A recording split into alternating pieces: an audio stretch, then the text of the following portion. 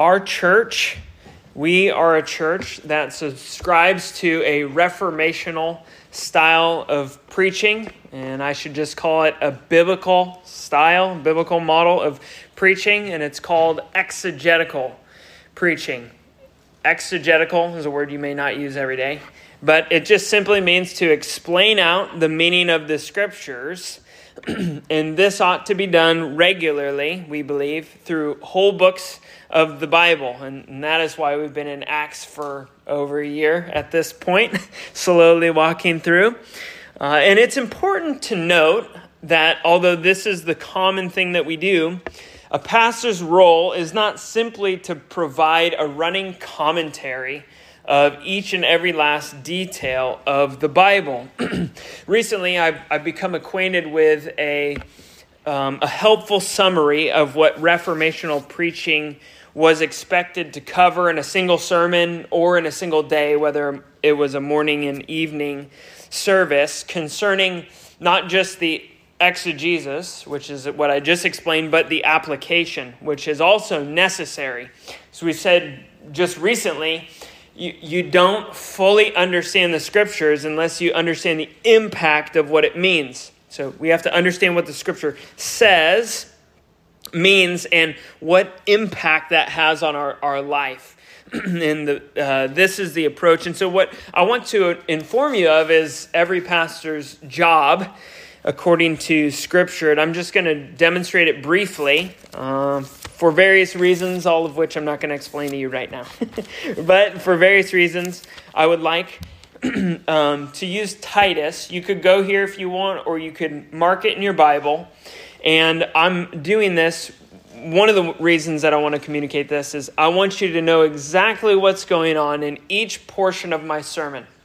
I want to be able to give you words that you know and you understand how this relates to the meaning of the text or the application of the text, which are the two major pieces of every sermon. And some of us often get confused as to which is which and why what is being said is being said.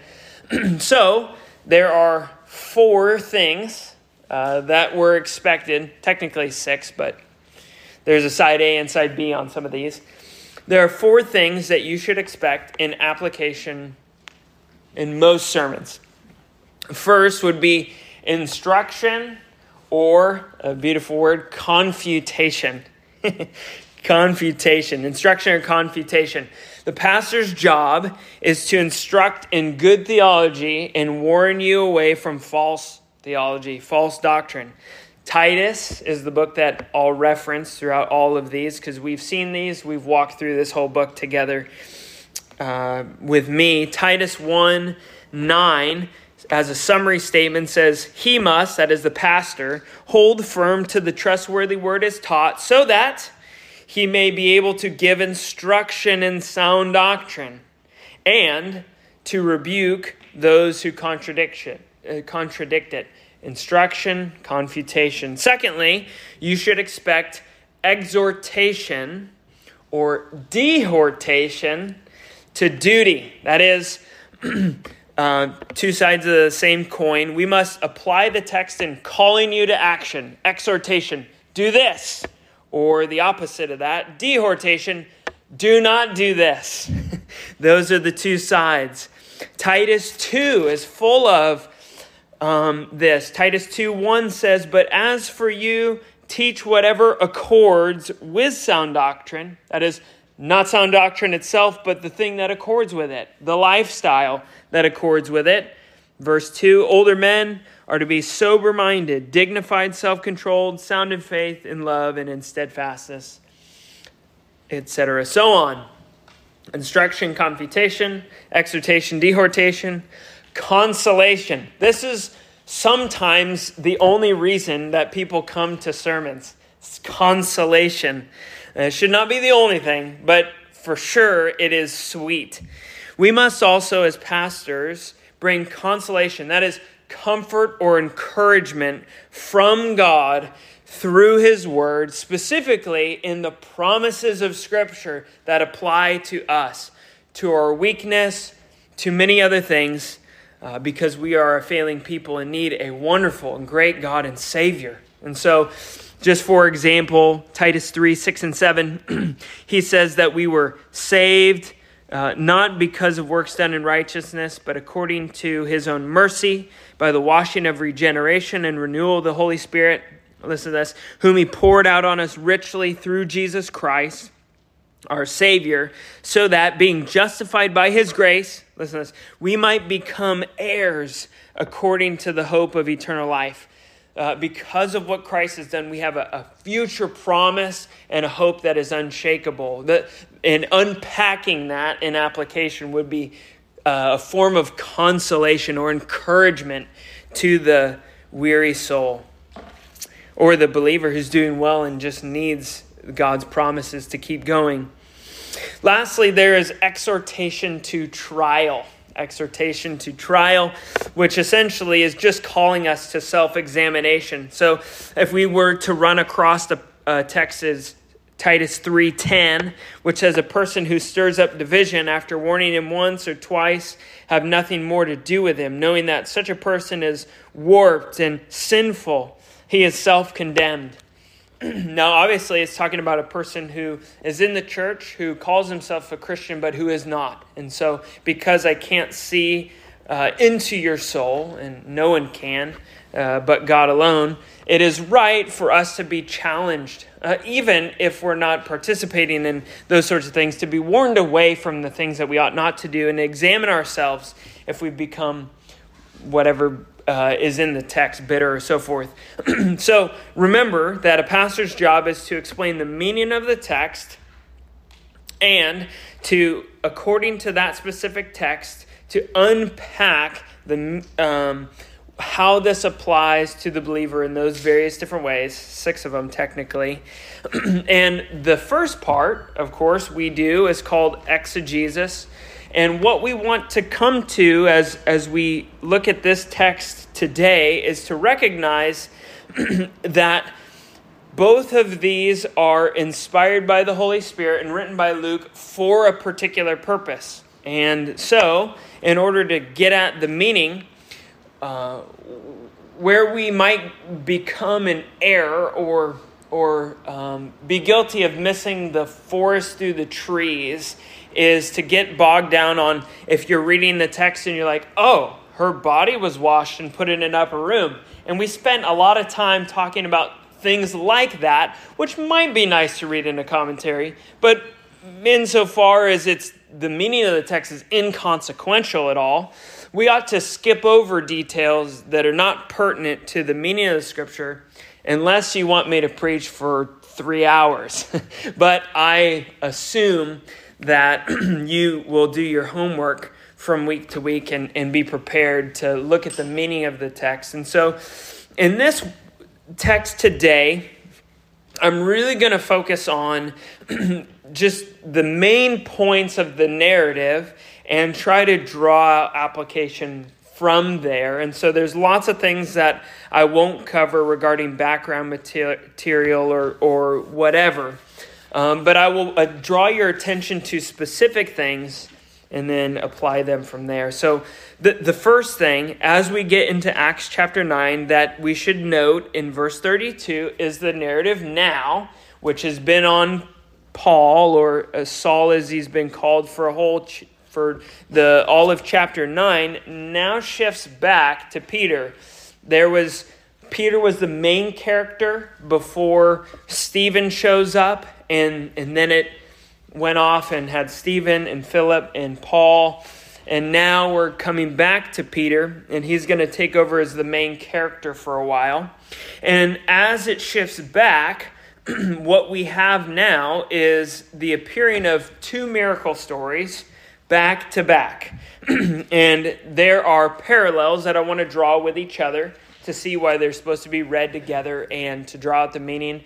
And I also want to show you the parallels that are in the Gospels, because as you read these, you might even recall, that sounds really familiar to some things that Jesus has done. And so I want to start by drawing those connections, because Luke is is trying to set up the story in such a way that you understand his theological message.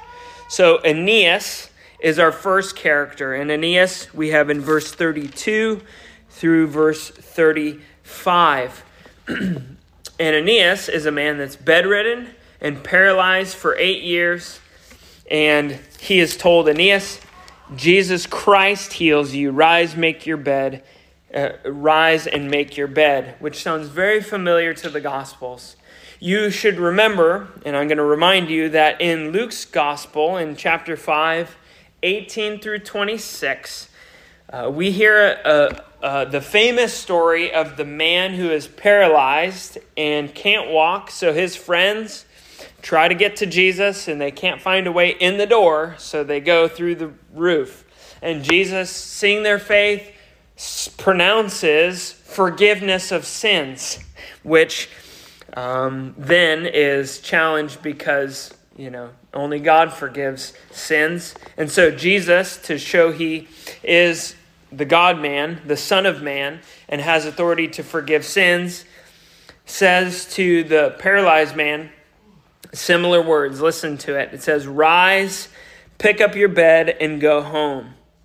And then the man immediately went home, and they saw him and all glorified God. Peter here specifically is paralleled with Jesus, and he says, not Peter heal you, but rather Jesus Christ heals you. And just like Jesus said in the Gospels, rise, make your bed. Rise and make your bed.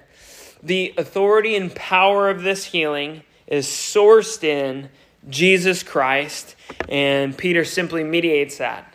And then back to back, then we have another story, and some of you will even know, especially if you're in a Pentecostal tradition. I think I've heard this a billion times, this story.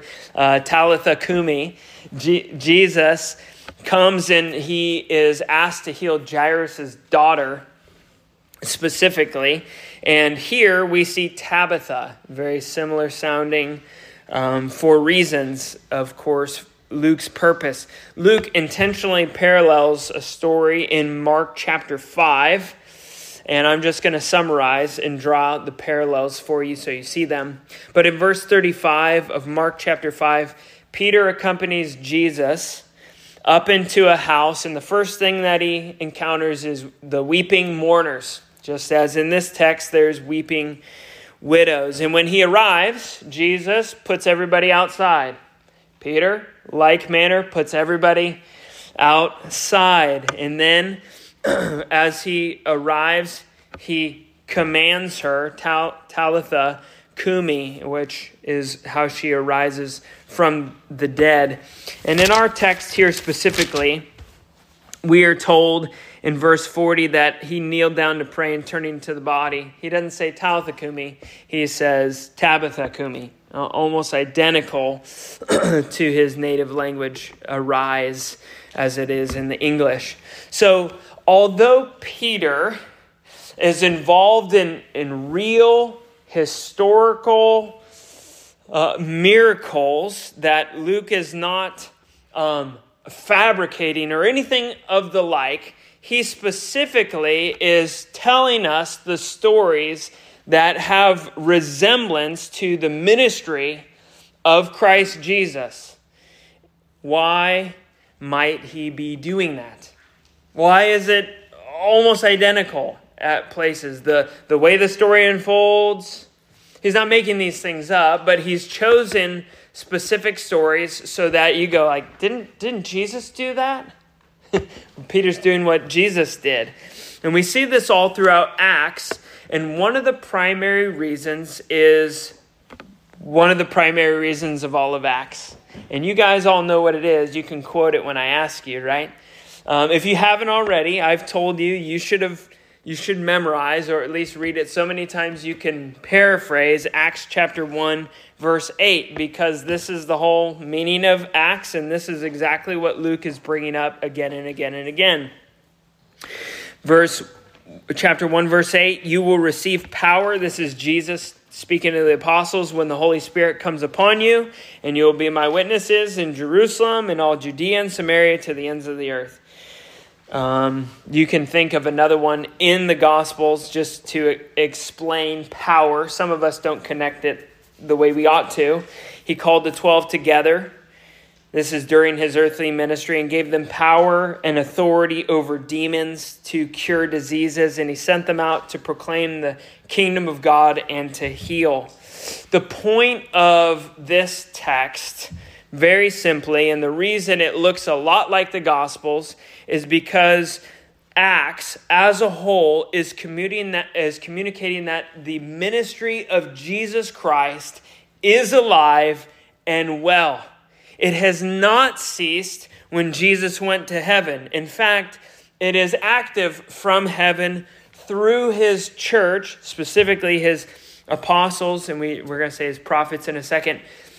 In the world, the ministry of Jesus Christ continues by the Spirit of Christ in the hearts of believers, and they preach the same message as Christ so that the church of Christ might be built up.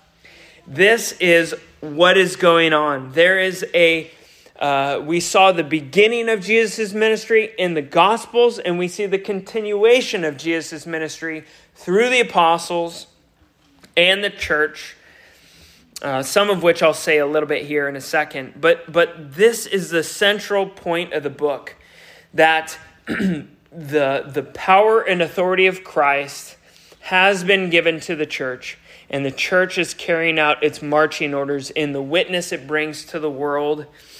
And this is testified to by miraculous signs and wonders. Let me say something about that for a second. This is doctrinal instruction, and then I'll do confutation. This period that we're reading in Acts is unique in that it bears an extraordinary outpouring of miracles which began with Jesus in Cana. It started then in the ministry of Christ and not with the ministry of the Baptist. Ministry of the Baptist, he was an amazing man, but he was not working the same way that Elijah was or Isaiah was. He was simply preaching the gospel in the wilderness and baptizing in light of the Christ to come. But Jesus comes, and there is this explosion of miracles, namely whole cities getting healed.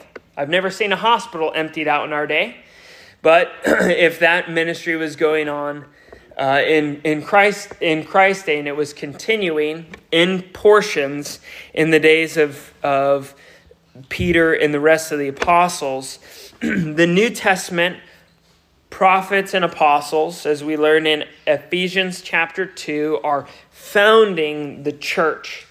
They are bringing specifically, Acts chapter 2 tells us that this is what's going to happen in this time frame.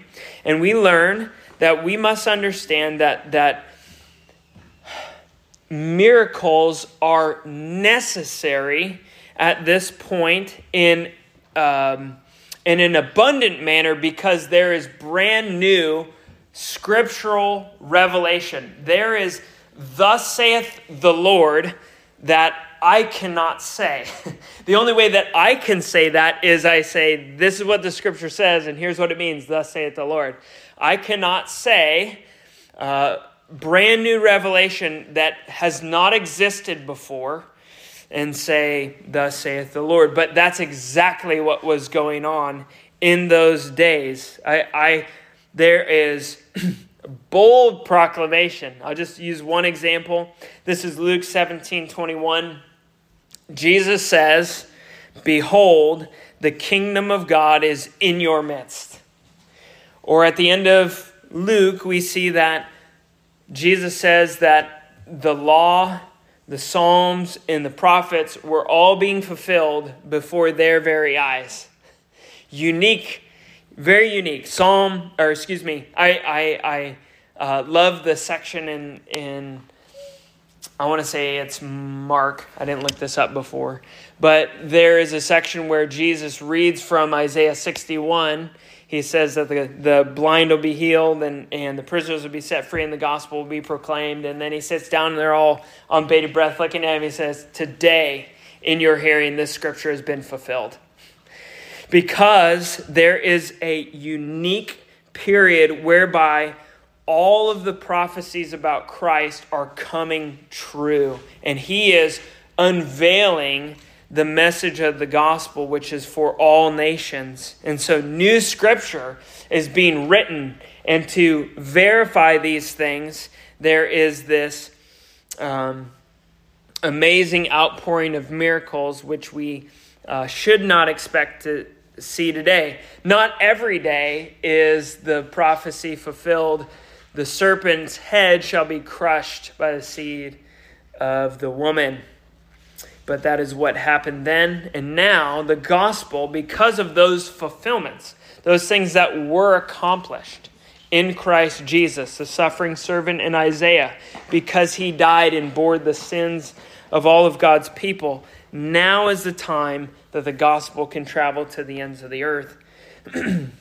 Now because it's so manifest in our day that this is not the normal teaching about miracles and how they work, because most Baptists can be called Bapticostals. Most Baptists have some form of Pentecostal theology. Let me just say that the claim of apostleship, as we see here today, is ridiculous. It's absolutely ridiculous. There's nobody who claims to be an apostle who's recognized as a universal founding member of Christ Church. They simply don't exist. And further than that, no one is emptying hospitals. No whole cities are getting healed in the same way that they are happening. No one's walking by Bill Johnson's shadow and coming alive or whatever. No one is undergoing this sort of thing, and we shouldn't expect that because there's no scriptural warrant for it. Ephesians 4 is the place that everybody likes to go without recognizing Ephesians 2, Ephesians 3, all of the pastoral epistles, Acts, and so forth. Although I don't want to argue extensively today, as I have in the past, from a thoroughly Reformed perspective, the Scripture is the final word and authority and not private revelation. And the normative experience today is not that you and I would be able to go to a dead person and tell them to get up in prayer. That shouldn't be our expectation. Now, stepping back into the main point of the text, if this is the extension of Christ's work through the church, well, what is, Luke, what is the goal of Christ's work in Acts? Well, Luke doesn't leave us to guess. Read with me verse 35 and verse 42, the ends of both of these accounts that happen. So the first one, Aeneas, healed from being paralyzed for 8 years and confined to his bed. Now in verse 35 it says, after he arose, that all the residents of Lydda and Sharon saw him, and they turned to the Lord. Now, after Dorcas is healed, resurrected from the dead, having to die again later, feel sorry for her to a degree. Verse 42, it says this, and it became known throughout all Joppa, and many believed in the Lord. What we see is that the point of these miracles is to lead people to hear the gospel and to bring about their conversion. That is, true conversion is described in two major aspects: repentance and faith. And that's exactly what we see in the text itself. Let's look at verse 35. Which is repentance. They turned to the Lord. First, as Aeneas is healed, everybody in the area, in the two areas mentioned, turned to the Lord. The term that we use is repentance. They were walking in the way of the world, and then they turned into the kingdom of God in Christ Jesus. They heard the proclamation of the kingdom, and they turned. We must understand, although this is only briefly described, like it's just a summary statement, repentance. If it's true repentance, which is what we should expect, then the inhabitants of Lydda and Sharon underwent saving repentance. That means they embraced the gospel. A word about repentance here is that a repentance is when a person, by the power of the Holy Spirit, becomes aware of the evils of their sin, and thusly is filled with sorrow and remorse, a godly sorrow over these things that we have done that has incurred guilt. And therefore we detest these things because God has shown it to us, and we hope and pray for pardon in Christ. We pray for forgiveness. And further, we see in true repentance that there is no other hope for us beyond Jesus Christ. And so we pray for the strength of grace and endeavor to live as a disciple of Jesus and not a disciple of the world. We were under the master of the world, and we turn and subscribe to the school of Christ and say, ask for forgiveness. As you hear, I can't even define repentance without saying what faith means as well. You see, I use it in my definition because it's two sides of the same coin.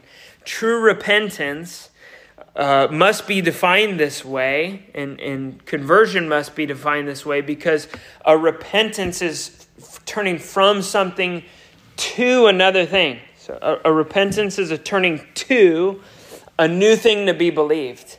Specifically, seeking a new Lord and having new desires to obey him. So verse 42 helpfully just describes it the other way. Not as turning, but as believing.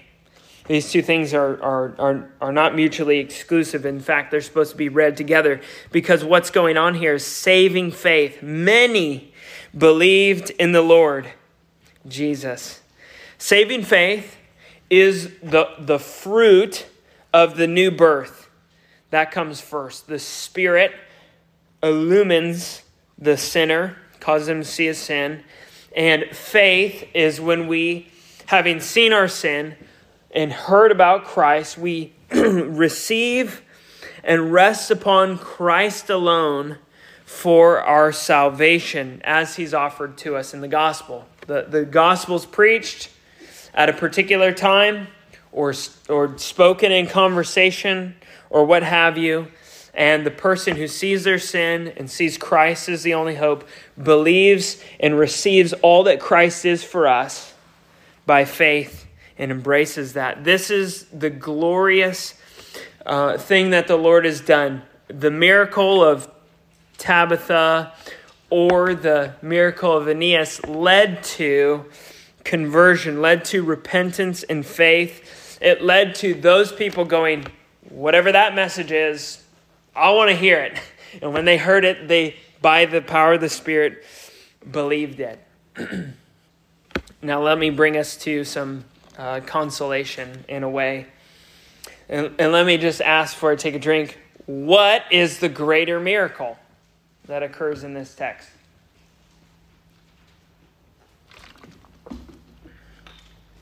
Some of you will have thought about the two miracle stories, but don't mess this point up.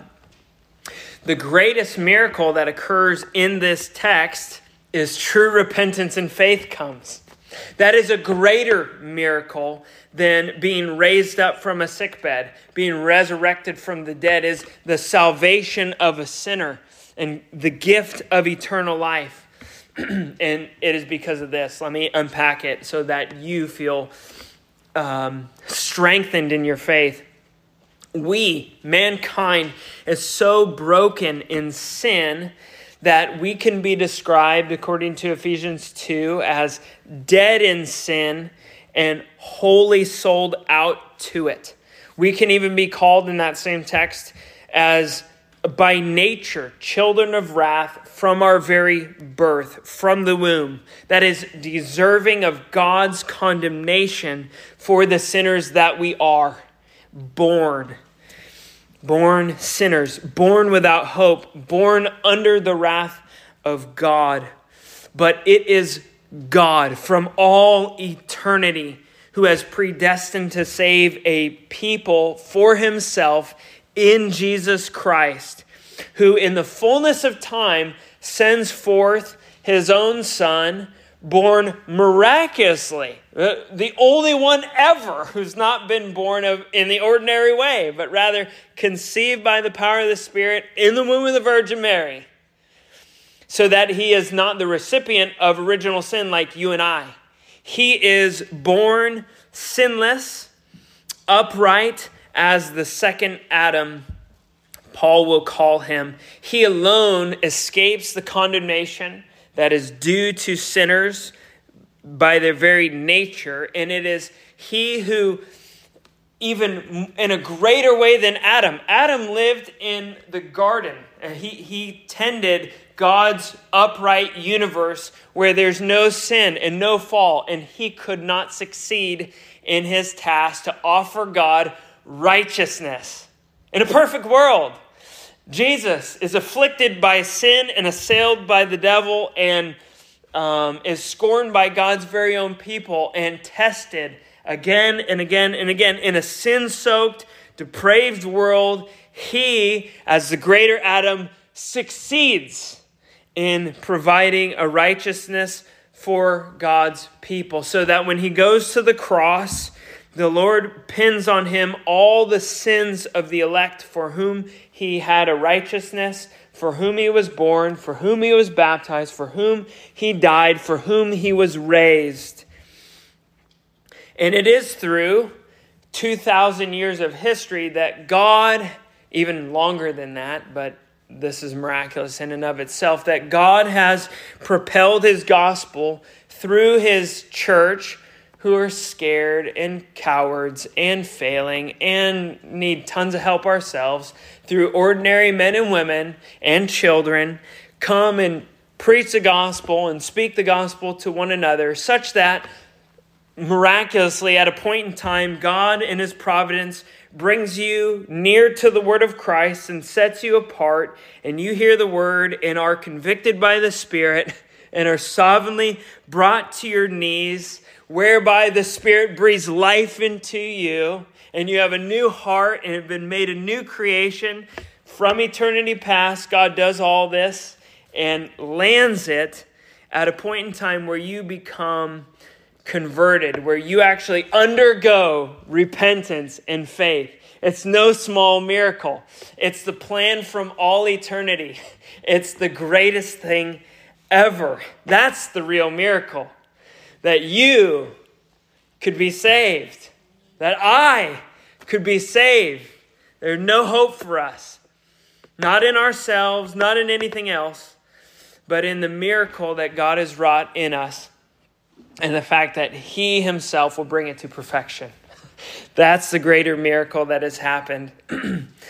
Now, let me, in light of that, exhort us to duty on the basis of this text, because what we can take away is not go out and start trying to raise the dead.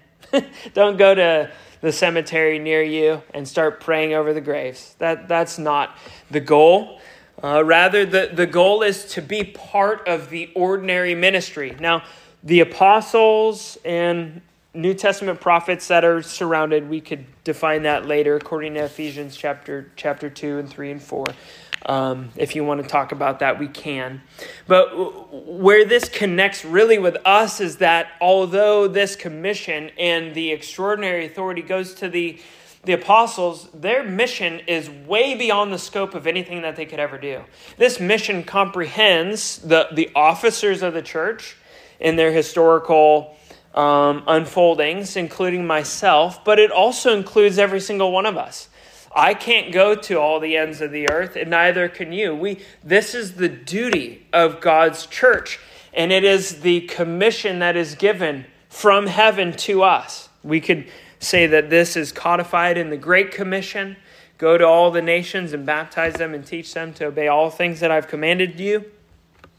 But here, we ought to pursue not lesser miracles, I'm not saying not to pray for those things. I pray for healing for you guys all the time. But we ought to endeavor for the greater miracle. That is the conversion of those who are around us. True repentance and faith. It should be endeavored by us because part of the miracle is we get to participate in God saving the world.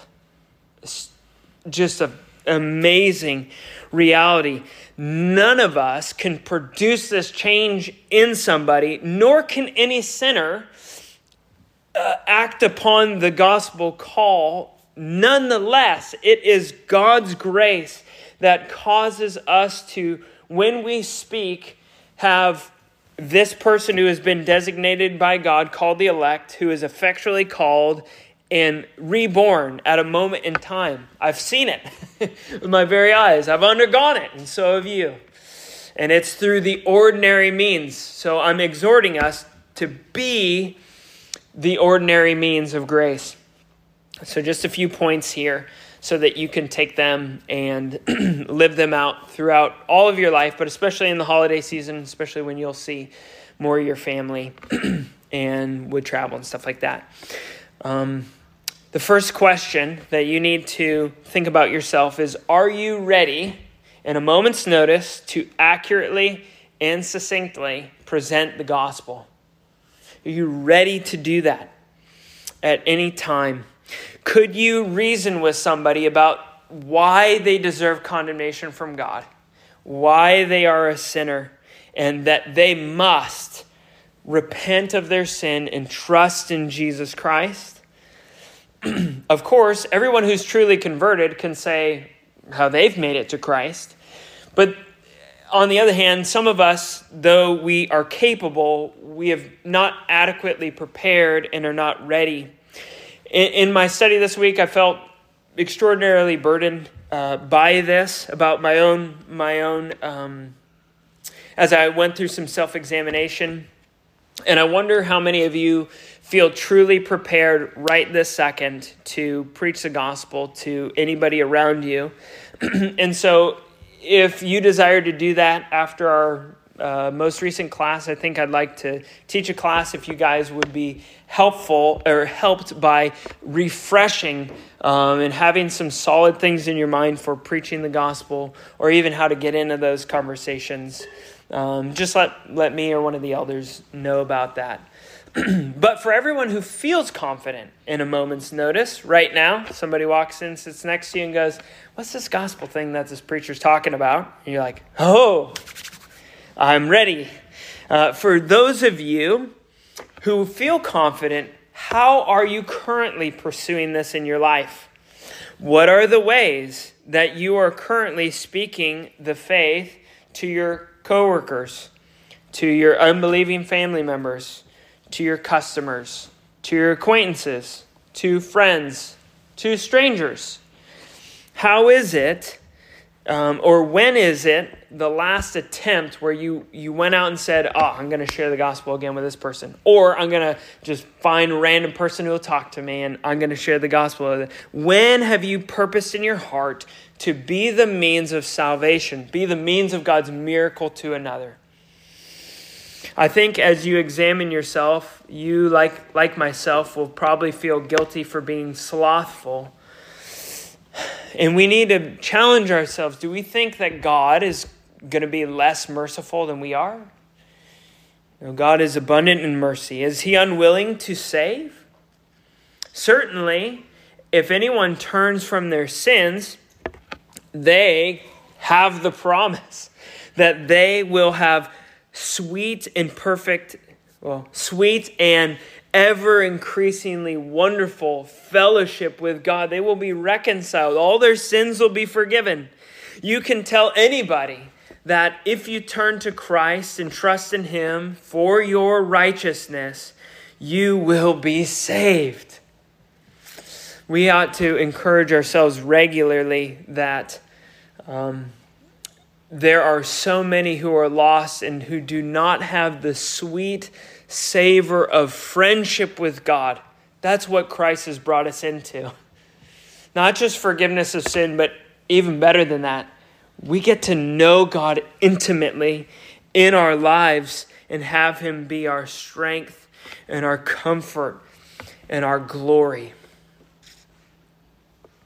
Now, let me just say that I think part of the reason the West is in decline, as I think about ourselves, is the failure of the church to accomplish what is being accomplished here in this text.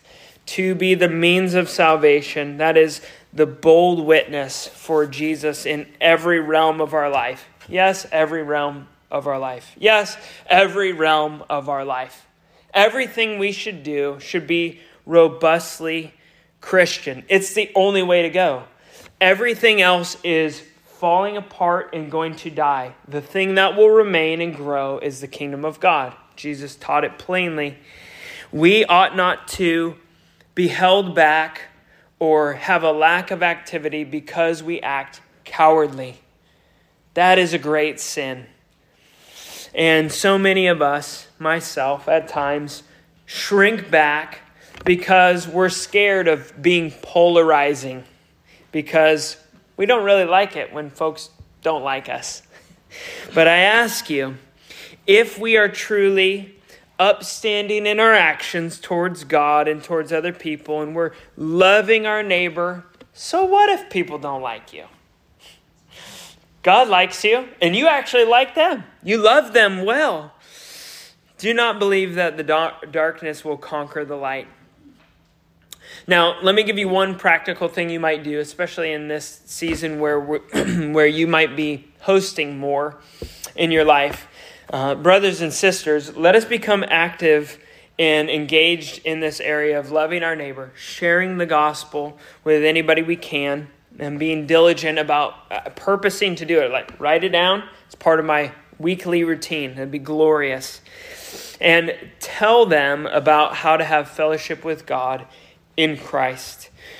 One way to pursue this holiday season, is finding somebody in your life who needs relational charity. Relational charity. And what I mean by that is when you provide hospitality to another in this October, November, and December season, there will be many who are lonely. Maybe somebody lonely at your work. They need some relational charity. What they need is somebody to invite them in to the joyous fellowship of your home. They need you to meet that need. The spiritual need, which is true loneliness, is only met by being in fellowship with God. This is how it is ultimately solved. Or many will be emotionally broken in this time of year, and they will need the experience of the healing of the gospel that can happen as you eat and drink and talk around the table. Some may be anxious about finances, and you can tell them what it's like to live in a world and live in relation with the God who owns the cattle on 1,000 hills and who's numbered my days and who knows exactly what his plan is for me. And all those riches are mine in Christ Jesus and can be theirs if they are to embrace the gospel. There are so many emotional needs that aren't just met through charity in terms of a financial donation. We should be about that, certainly.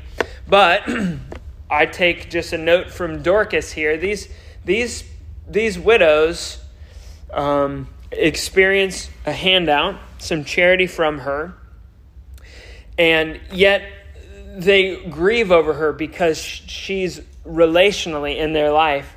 Now, I don't know if these ones are some of the ones who are already believers. It seems to be the case in the text. But we can show the same kinds of charity in our lives, inviting people in so that they might freely experience the fruit of the gospel, which is a changed life. You are the fruit of the gospel. Your changed life, your realistic view of your own sinfulness and the grace of God that can superabound that. This is what we actually need, and this is the greatest miracle. And you have an opportunity to be a part of this wonderful work of God in the world. Let us pray.